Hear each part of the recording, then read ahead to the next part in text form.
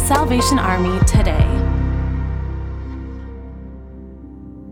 The COVID-19 pandemic had a significant impact on many people's mental and physical health. Realizing that more individuals were coming to the Salvation Army for counseling, the North Street Salvation Army Church in Hamilton, Bermuda, created the Come to the Well program. The program promotes a holistic approach to healing the mind, body, and soul. With the assistance of a physical therapist and a professional counselor, the participants learn about stress management, anxiety, meditation, and physical health.